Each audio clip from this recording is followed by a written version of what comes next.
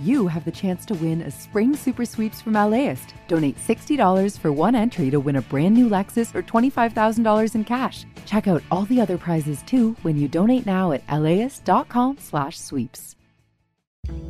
I'm Austin Cross. Join me for LAist's new live event series with the James Beard Foundation. We Are Where We Eat will go behind the scenes of LA restaurants. The kickoff event is May 22nd. Tickets at laist.com/events.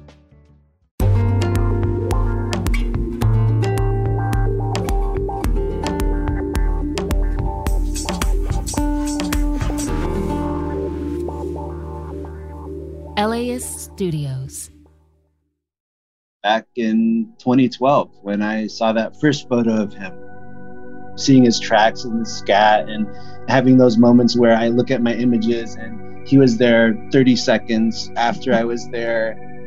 Not to say that we had a relationship, but I think his life, his journey, all his misadventures, children's books, documentaries, and of course, a wildlife crossing he inspired and carried, being the momentum of that campaign. I will really cherish those favorite memories even more now, focusing on honoring his legacy. That was Miguel Ordenaña. He's the senior manager of community science at the Natural History Museum, and he's the first person to capture a photograph of the legendary P-22 at Griffith Park. Honestly, losing P-22 really hit home for a lot of people that I know. P-22 was this icon of the LA Wild, right? He was out alone, going through people's homes, becoming a local celebrity, and just finding his own place in LA. We followed his journey because he represented this idea that we could still have wilderness in LA, even though it's a huge city with freeways and cars and things that get in between the wild. With P-22's death, it leaves us with this question. Is the wilderness gone for good? I'm not the only one having these feelings. Broken-hearted, poor baby. So sad you're gone, but now you're not in pain anymore. When I read the news on Saturday that P-22 had been euthanized, I was caught off guard by how emotional and just really how sad I felt about it. He was such a symbol of the connection between the nature that's part of LA and all of the wildlife that we're trotting upon because of the way the city's built. That was Liz Mortensen and Jennifer Bryan. On Facebook, Adrian Doyle said, "I'm sure it was a difficult decision to make, just as it is when we've had to make that decision for a pet. Sometimes it's the kindest thing that can be done, as hard as it is to do." Earlier this year, we released an episode where we talked with Miguel about a major piece of P-22's legacy, the new wildlife crossing being built in Liberty Canyon. So I want to revisit that episode together to honor P-22. From LAist Studios, I'm Brian De Los Santos, and this is How to LA's episode, One Giant Bridge to Save LA's Mountain Lions. There was a big window above my kitchen sink. And at night, I'd be doing the dishes and get that weird feeling somebody's watching. And I'd look up and there'd be coyotes, as many as a half dozen, watching me. I heard what I thought was the dog eating the dog food, but I turned and looked down the hall. There was a bear who had gotten into the house, and it was eating the dog food. That's LA, people.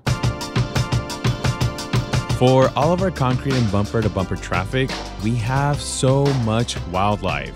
4,000 unique species of plants and animals. And did you know? Mumbai is the only other city in the world where big cats live within city limits. So yeah, our mountain lions are pretty special. But the truth is, like a lot of nature in LA, they're not doing so great. We know that within 50 years, they will go extinct.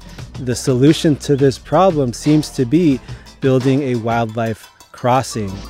That wildlife crossing is finally being built, and it'll be the largest one of its kind anywhere in the world.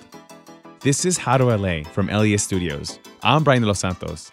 Today, we're unpacking why that wildlife crossing is important, not just for the critters, but for everyone in LA. It's going to take 3 years approximately to be built. It's going to span 10 lanes of traffic over the 101 freeway in Agoura Hills.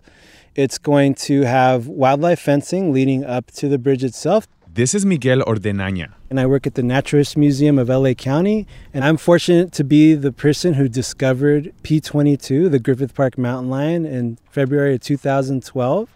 We met up with him at Griffith Park, where he's been trying to set up more camera traps for P-22. It's across town from where the wildlife corridor is actually being built, but it shares a lot of the same species. I don't think I've been to this part of the park before, so this is new to me. This is such an LA thing to do, like you come on a Sunday hike or walk, and then you get breakfast or brunch, and then you start your day. Yeah, I grew up around this neighborhood, and I'm almost 40 now. But yeah, there's so much for a lot of people to do here. There's tennis courts, golf courses, merry-go-rounds, zoo, Griffith Observatory, and also, of course, beautiful hiking areas, over 50 miles of hiking trails in the middle of LA. And we share these trails with a lot of cool wildlife, and one of them is a mountain lion. So we're hiking and being with nature. The bushes, squirrels, and hawks point to biodiversity. But not all of us are outdoor experts. So I asked Miguel, for someone like me, what makes LA's biodiversity so special? LA is within the California Floristic Province, which is one of 35 biodiversity hotspots in the world that were designated by Conservation International as places that had a lot of endemic species, which are species that occur in one place and nowhere else. So once they're gone from that area, they're extinct. People think, oh, we're a biodiversity hotspot, let's celebrate. But to be in that category, 70% of that habitat, of those vegetation communities, are lost. That is the case in the California Floristic Province. So it is something to celebrate and to take pride in, but it's already a little bit too late. And we kind of are in catch-up mode now, and we need to invest a lot into making things right. A lot of the endemic species Miguel is talking about, they've been here long before humans. Fossils show that LA was not only home to mammoths and saber-toothed cats, but also mountain lions over 30,000 years ago. We have a skull that was recently excavated from the Liberated Tar Pits of a mountain lion skull. They've survived for thousands and thousands of years, and now they're finally meeting their kryptonite. We've been a little bit too greedy, too aggressive with our development, and basically disconnected habitat that they need to survive. City development, like more buildings or freeways, creates isolation, which can cut off the food supply or genetic diversity of these animals. Yeah, so people think about islands, they think about this landmass in the middle of an ocean, which is a barrier. In this case, the ocean is city. Freeways, that's the barrier. We wanted to kind of bring attention to the awesome wildlife that is here, but also any connectivity issues these wide-ranging animals might have. Deer, coyotes, bobcats, they need more space to find the resources that they need, whether it's food, whether it's habitat to hide under and shelter, mates. We have to kind of think about what are these potential corridors, where will we get the biggest bang for our buck? Scientists and biologists like Miguel spend years tracking animal habits and studying the data, so that when they decide to pull the trigger on an expensive corridor, they can be confident it'll do its job. That's how they came to the wildlife crossing in Agoura Hills, is like they used GPS collar data from bobcats, mountain lions, to see where are they really kind of trying to cross the most out of any point along that separation between the Santa Monica Mountains and the Simi Hills. And it happens to be at Liberty Canyon. And so that's why we're building at least the first bridge there. There's a ton of investment here. $90 million are being dedicated for this project. Lots of experts and researchers have been working on it for years. But let's be real, there's other issues facing this city too, right? People could say like, hey, LA is known for its homelessness problem or other issues like traffic. You know, we've spoken to people on the street and they cite those two things as major issues or concerns they have. And then people pitch, or organizations pitch, like a wildlife corridor to preserve some of these things that we take for granted maybe, which is expensive. Securing the funding is not always perfect and easy. So for someone who's like, I like to hike, I don't really care about wildlife, I'm not really interested in like putting my taxpayer money into something that's going to fund, that doesn't really benefit me. What would you say to them? I mean, I wouldn't say it in these exact words that they're being selfish, but I guess I would kind of put it into context and try to figure out and empathize with that person and figure out what do they care about. And if it's just, yeah, I'm a hiker, I just want to enjoy myself out in nature. If you don't have a healthy ecosystem, which includes all these animals that I'm talking about that need connectivity issues, the beautiful park that you like, your favorite hiking trail, will look a lot different. The type of vegetation will all start to look the same because it'll get overgrazed by one particular animal because that predator that was keeping that herbivore in check is no longer there. The area will be more prone to fires. All of these things are all connected. Having them understand that connection is critical, and doing it in a way that's not judgy and not calling someone out, because that's just kind of burning bridges instead of getting partners. This campaign involved schools that were creating schoolyard habitat in areas that were extremely urban and underserved, even though it's miles and miles away from where this bridge is going to be built. As we brought so many communities along, including the indigenous communities and people of all parts of LA, we're hoping that this bridge is sending a message to the world that wildlife conservation doesn't just happen in Yellowstone. It doesn't just happen in the Amazon. The biggest wildlife corridor crossing ever to be built is going to be built in LA, in the middle of the city. It's funny because I'm an immigrant. My parents were immigrants. Like in their hometowns, they were always connecting with nature, right? And they know how to do nature. But when you come to the States, it's not as easy to process because I feel like the media or marketing has always put a sort of like whiteness to nature. And I think that you being a biologist, being someone who's Latino, like you don't see yourself in these spaces all the time and you're creating space, right? And you're like that little boy who like grew up around here and now knows some of the biodiversity here. Like you have so much knowledge to pass on to your son. So I asked Miguel, what is it like to be a homegrown biologist working with critters and animals in the city he grew up in?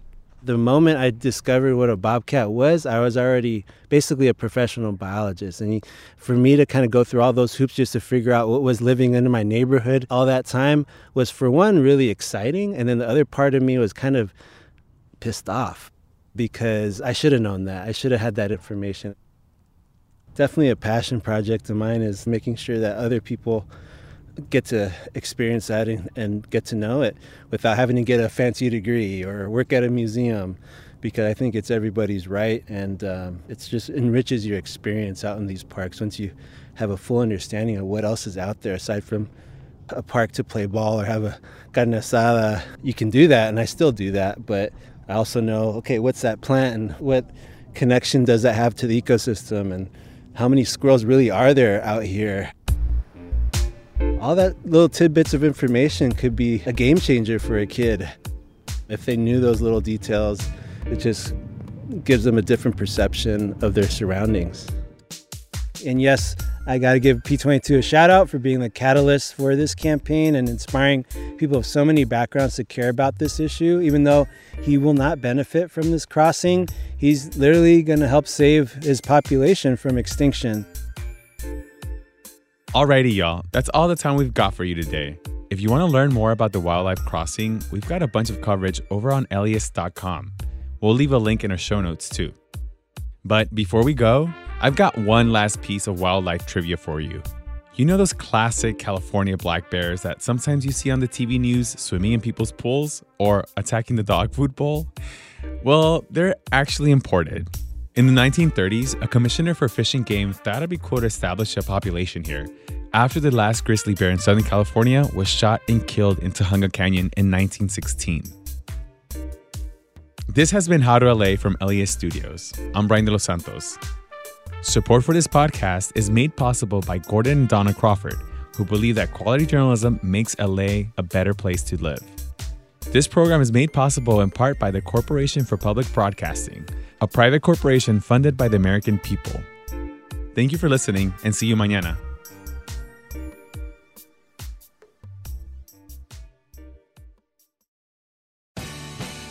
The LAist Spring Super Sweeps is happening now. You can win amazing prizes while supporting your source for local fact-based journalism. One lucky grand prize winner will get to choose a brand new Lexus or $25,000 in cash. Other prizes include an electric bike from Juice Bikes and $1,000 gas gift cards. Your donation of $60 gets you one entry to win, and the more you give, the more entries you get. Donate now at LAist.com/sweeps.